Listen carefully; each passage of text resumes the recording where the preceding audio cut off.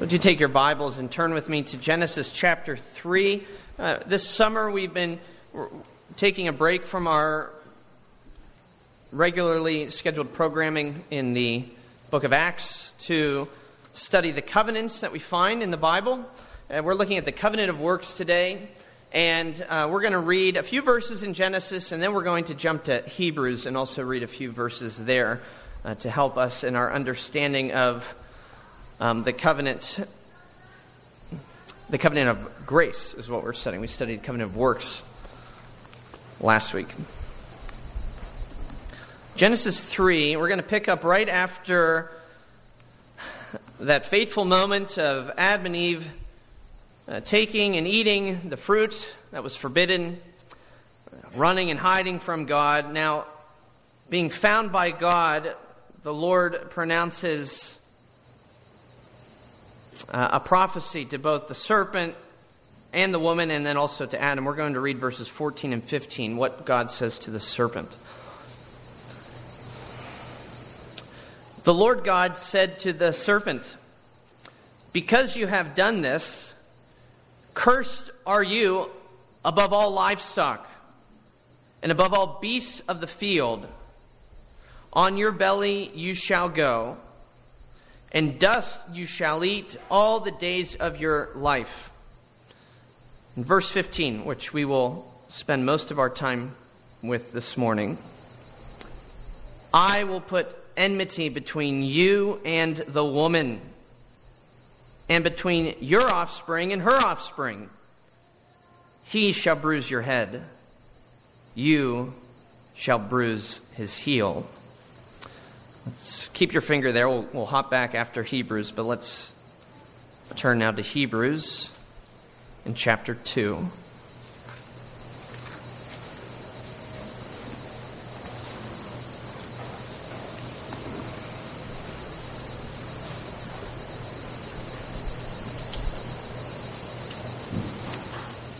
Hebrews 2, beginning in verse 10 through verse 18.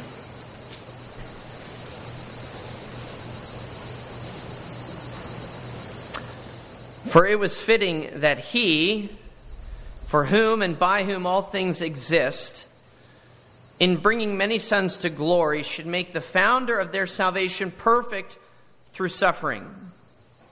For he who sanctifies and those who are sanctified all have one source. That's why he's not ashamed to call them brothers, saying, 'I will tell of your name to my brothers. In the midst of the congregation I will sing your praise.' And again, 'I will put my trust in him.' And again, 'Behold, I and the children God has given me.'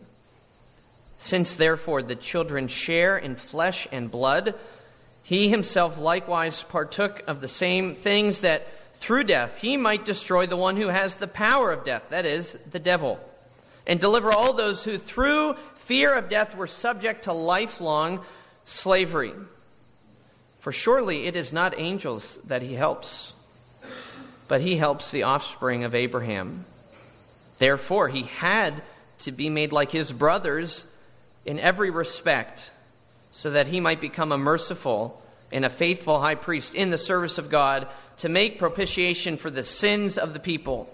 For because he himself has suffered when tempted, he is able to help those who are being tempted. The grass withers, the flower fades. This is the word of our God, and it stands forever." Well, we all know the first question at any fast food counter is for here or to go. Or, as we recently discovered in the UK, eat in or take away. What? For here to go. For here to go. What's that question asking? Well, it has nothing to do with the food that we eat, right? The question is not actually getting to what kind of food we're about to order. It has everything to do with how we receive the food that we are about to order. So when I'm standing there in line at Culver's and I get my deluxe butter burger, and they ask for here or to go, the question is just, are you going to get it on a tray or in a bag? But the burger will be the exact same, right? Well, what does this have to do with covenant theology? Everything, I tell you. Everything. Everything in understanding the two covenantal principle that we find in the Bible. There are two ways that we can relate to God. Two ways. Either by law or by gospel. Either by our works or by God's grace.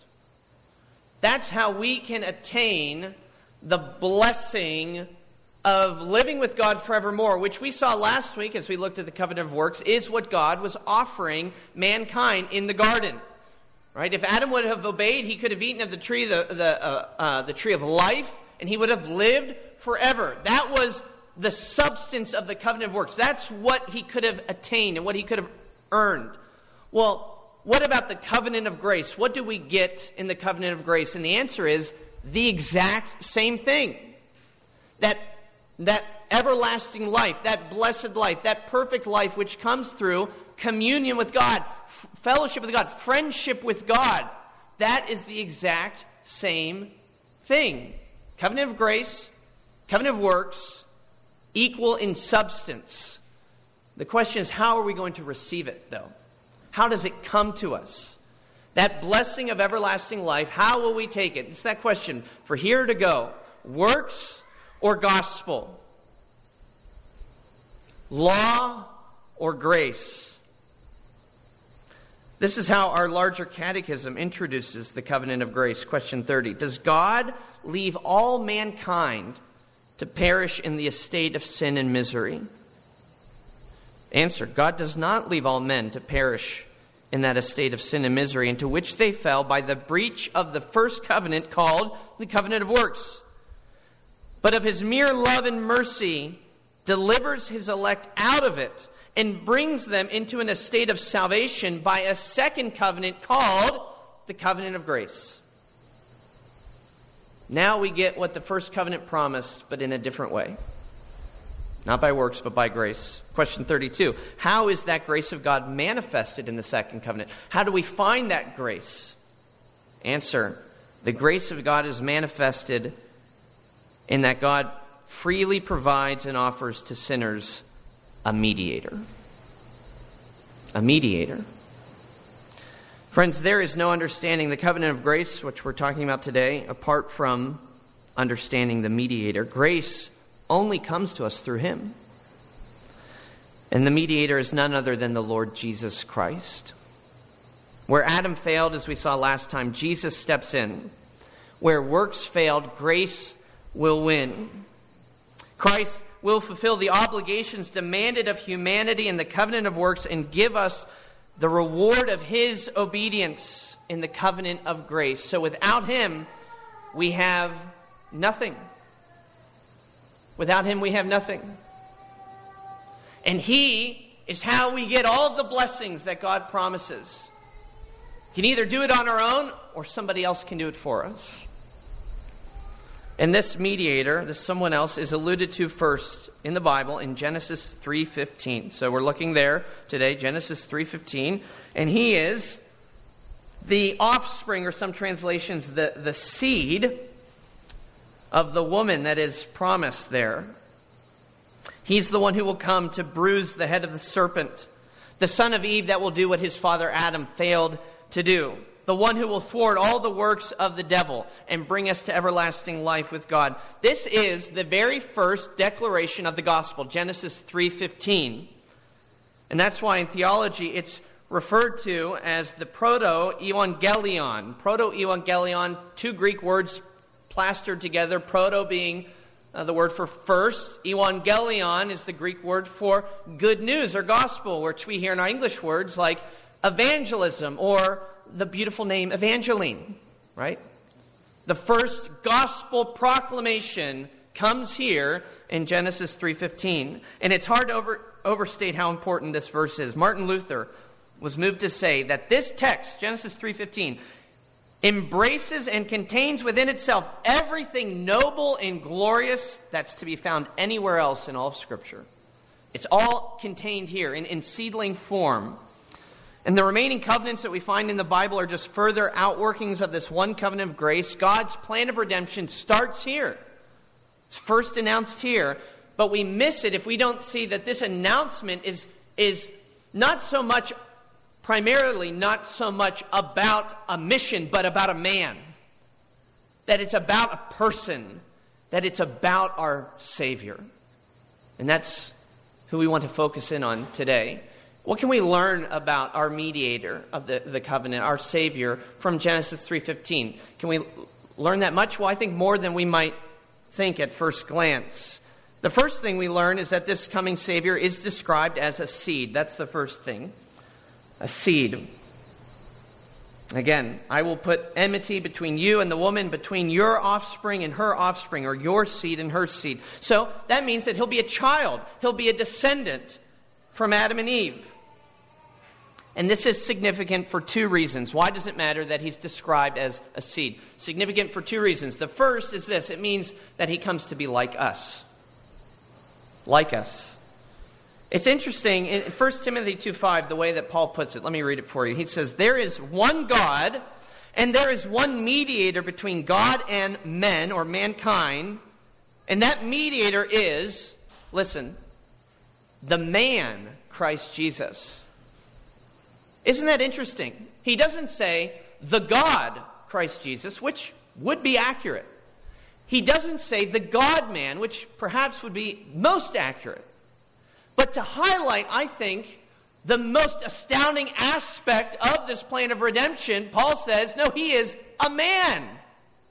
The mediator between God and men is a man. The man, Christ Jesus. So the seed of the woman, the offspring of Eve, has come in Christ. And since he's one of us, he must help us. It's a law of nature. Paul says that in Ephesians 5. No one hates his own flesh, Paul says. We can't. How could Christ hate us since he shares our flesh and blood? This is what Paul says, Ephesians 5:29 and 30. No one has ever hated his own flesh, but nourishes and cherishes it, just as Christ does the church, because we're members of his body. Because he shares in flesh and blood with us, he has to care for us. Isaiah 58:7 says that nobody can turn their back on their own flesh. And so too, Christ can never turn his back on us, his people, the church. But it's even more profound than that. Because it's not simply that Christ shares our humanity. He shares our lineage. He's a family member. And that does change things. Think of, as by way of illustration, think of how collectively our hearts ached as a human race on September 11, 2001, to hear of nearly 3,000 innocent lives that were snuffed out, mercilessly murdered. We all mourned. We all grieved. And yet that grief wouldn't compare to somebody, let's say, living here in Michigan versus someone living in Manhattan. And even more so, it wouldn't compare to somebody who actually lost a relative in that attack. The relationship heightens the love.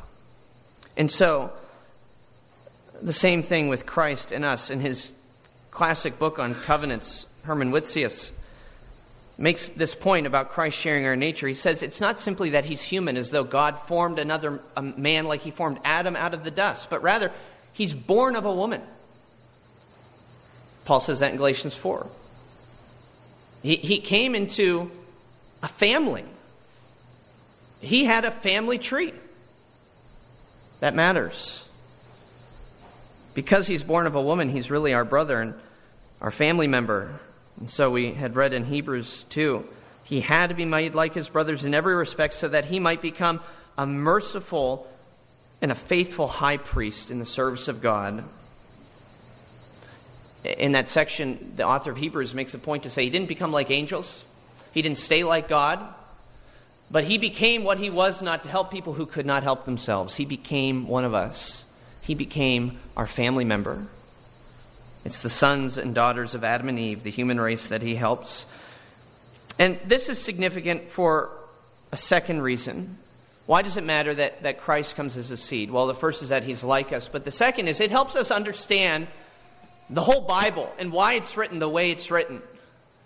This prophecy in Genesis 3:15 gives structure to the whole story of the Scriptures, understanding that the covenant of grace centers on the seed of the woman will help you read your Bible better.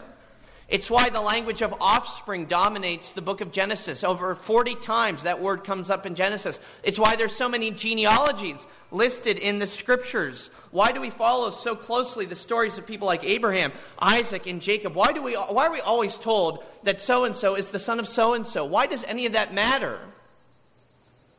Well, I can tell you this. While it might seem boring or unimportant to us, it was riveting for ancient Israel. Why? Because they knew that one of these people, one of these names was going to be their Savior. Because it would be a child of a woman. Somebody descendant from Adam and Eve. They were waiting.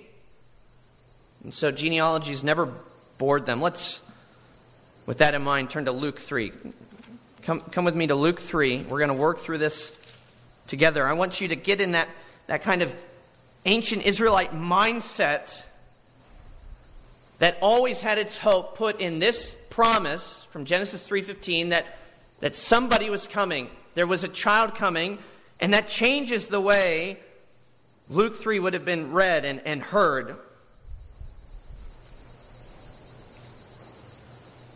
We're going to start in verse 22. We will make it through to the end of the chapter together. And just take heart. You're just reading silently. I'm the one who has to pronounce these names. So, we can do it. Jesus, when he began his ministry, was about 30 years of age, being the son, as was supposed, of Joseph, the son of Heli, the son of Matthat, the son of Levi, the son of Melchi, the son of Janiah, the son of Joseph, the son of Mattathias, the son of Amos, the son of Nahum, the son of Elslai, the son of Nagai, the son of Maat, the son of Mattathias, the son of Semain, the son of Josek, the son of Joda, the son of Jonan, the son of Resa, the son of Zerubbabel, the son of Shealtiel, the son of Neri, the son of Melchi, the son of Adai, the son of Kosam, the son of Elmadam, the son of the son of Joshua, the son of Eleazar, the son of Jerim, the son of Mattat, the son of Levi, the son of Simeon, the son of Judah, the son of Joseph, the son of Jonam, the son of Eliakim, the son of Meliah, the son of Menah, the son of Mattatha, the son of Nathan, the son of David, the son of Jesse, the son of Obed, the son of Boaz, the son of Salah, the son of Nashon, the son of Abinadab, the son of Admin, the son of Arni, the son of Hezron, the son of Perez, the son of Judah, the son of Jacob, the son of Isaac, the son of Abraham, the son of Terah, the son of Nahor, the son of Serug, the son of Ruah, the son of Peleg, the son of Eber, the son of Shelah, the son of Canaan, the son of Arphaxad, the son of Shem, the son of Noah, the son of Lamech, the son of Methuselah, the son of Enoch, the son of Jared, the son of Mahalaleel, the son of Canaan, the son of Enos, the son of Seth, the son of Adam. There it is. There it is. This is what they have been waiting for us, what? For 37 books? For them, 3,700 years? And here it is. Jesus comes in to family history and proves that through all of these generations, God has preserved his good word. Think about each one of the generations represented here, all of the dysfunctions and the mess and the muck that would have been in each one of these families. Think of your own family. We all have it. And now here we have listed for us thousands of years of family dysfunction, and none of that was enough to overcome what God had promised. No, from this family, I'm going to bring a Savior. Take heart, friends. God can redeem your family too. God can work his grace through your family too. There is nothing too great that can keep God from working his good purposes out. And so do you see the significance? When we read our own family history, or we look through a family scrapbook or trace a family tree, while we ourselves might be reading about people we don't know personally or have never met, it's still our story. This is where I come from. Jesus came into our story. Friends, This is your story. This is family history. And it matters. This structures the entire Bible. There in Genesis 3:15.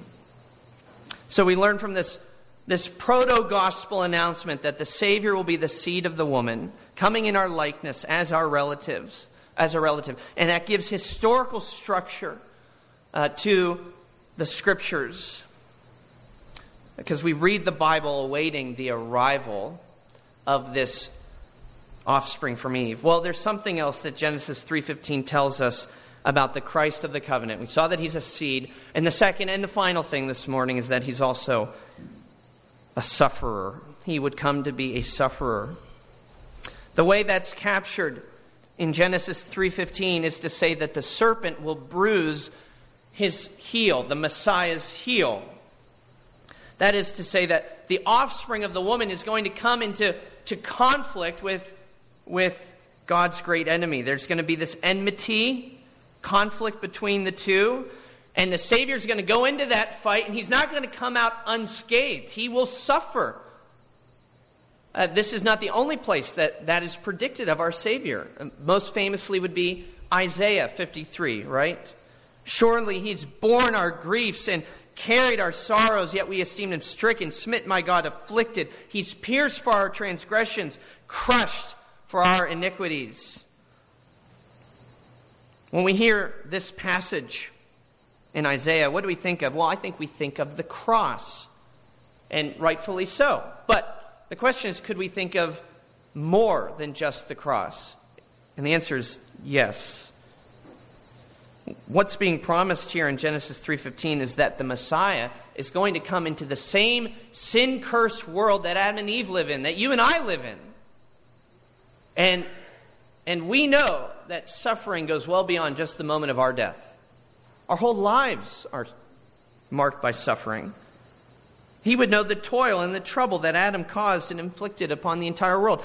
Here's how the Heidelberg answers the question, what do you understand by the word suffer? It asks. The answer, that during his whole life on earth, that's the first thing it says, but especially at the end, Christ sustained in body and soul the anger of God against the sin of the whole human race. And this he did in order that by his suffering, as the only atoning sacrifice, he might set us free, body and soul, from eternal condemnation and gain for us God's grace, righteousness, and eternal life. So, why does it matter that we understand that Christ came as a sufferer? Why does it matter that we understand that from womb to tomb, he knew the miseries of this fallen world, the curse of sin, the struggle of humanity? Well, it was all right there in that Heidelberg answer. It shows us that after God enters into this covenant of grace, this wonderful news that there's another way to receive the substance of the blessings of life with God, he doesn't toss out that requirement of holiness, that requirement of righteousness, that requirement of obedience. He doesn't toss out the punishment when we aren't holy, righteous, and obedient. No, somebody would still have to pay the penalty, the curse. Someone would have to be our substitute. Friends, at the center of the covenant of grace stands a Savior, and he's a Savior because he's a substitute. He comes in your place, in my place. Condemned he stood, sealed my pardon with his blood. So, do you see him? Do you see someone who came to take what you deserved and then give you what you most certainly do not deserve? Everlasting life in him. That's the definition of grace, by the way. Receiving what we don't deserve. Do you see him who made it possible? Do you see him hanging his head, bowing his head in anguish at the cross, suffering for you, suffering as a substitute? How can he become yours? That's got to be the question today. How can he be my substitute? Surely he's somebody else's substitute. But how does what he did become mine? And the answer is faith. You believe in it. You see him and you believe and you say, that was for me. Do you see him today? Whittius writes this: when we further contemplate the sufferings of Christ, and among them that cruel scourging whereby the Lord Jesus was made a spectacle to men and angels, we then understand what the holiness of God is, what God requires in order that sins be remitted, what a sinner must undergo if he would make satisfaction to God and to his holiness, what a dreadful thing sin is. But here we understand most of all how much we are indebted to Christ, who endured so much for us. Can you say yes and amen to that? Can you say Christ endured so much for me, that it was for me, not just for other people, but for me? Can you say that today? If you believe today, then it was. The promise made the entire way back to the dawn of time in the garden was a promise made for you. God promising life, eternal, blessed, perfect life to you in the person of his Son. By faith, it becomes yours. His suffering becomes yours. But more than just his suffering, his victory. Look again at Genesis 3:15 here as we wrap up. Because it does not just say that his heel would be bruised.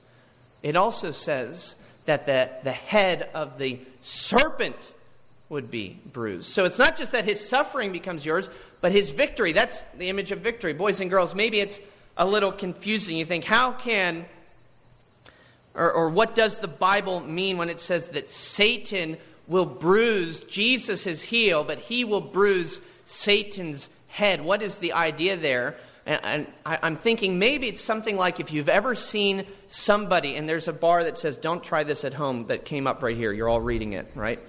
But maybe you've seen somebody extinguish a candle with their fingertips. Don't try this at home, right?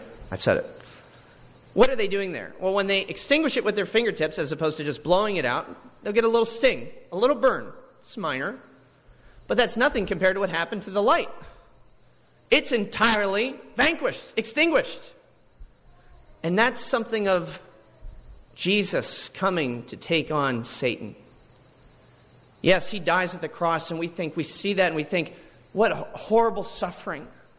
What immense pain. And yet it is nothing compared to what he does to the devil. It's almost as though Jesus could say, you should see the other guy.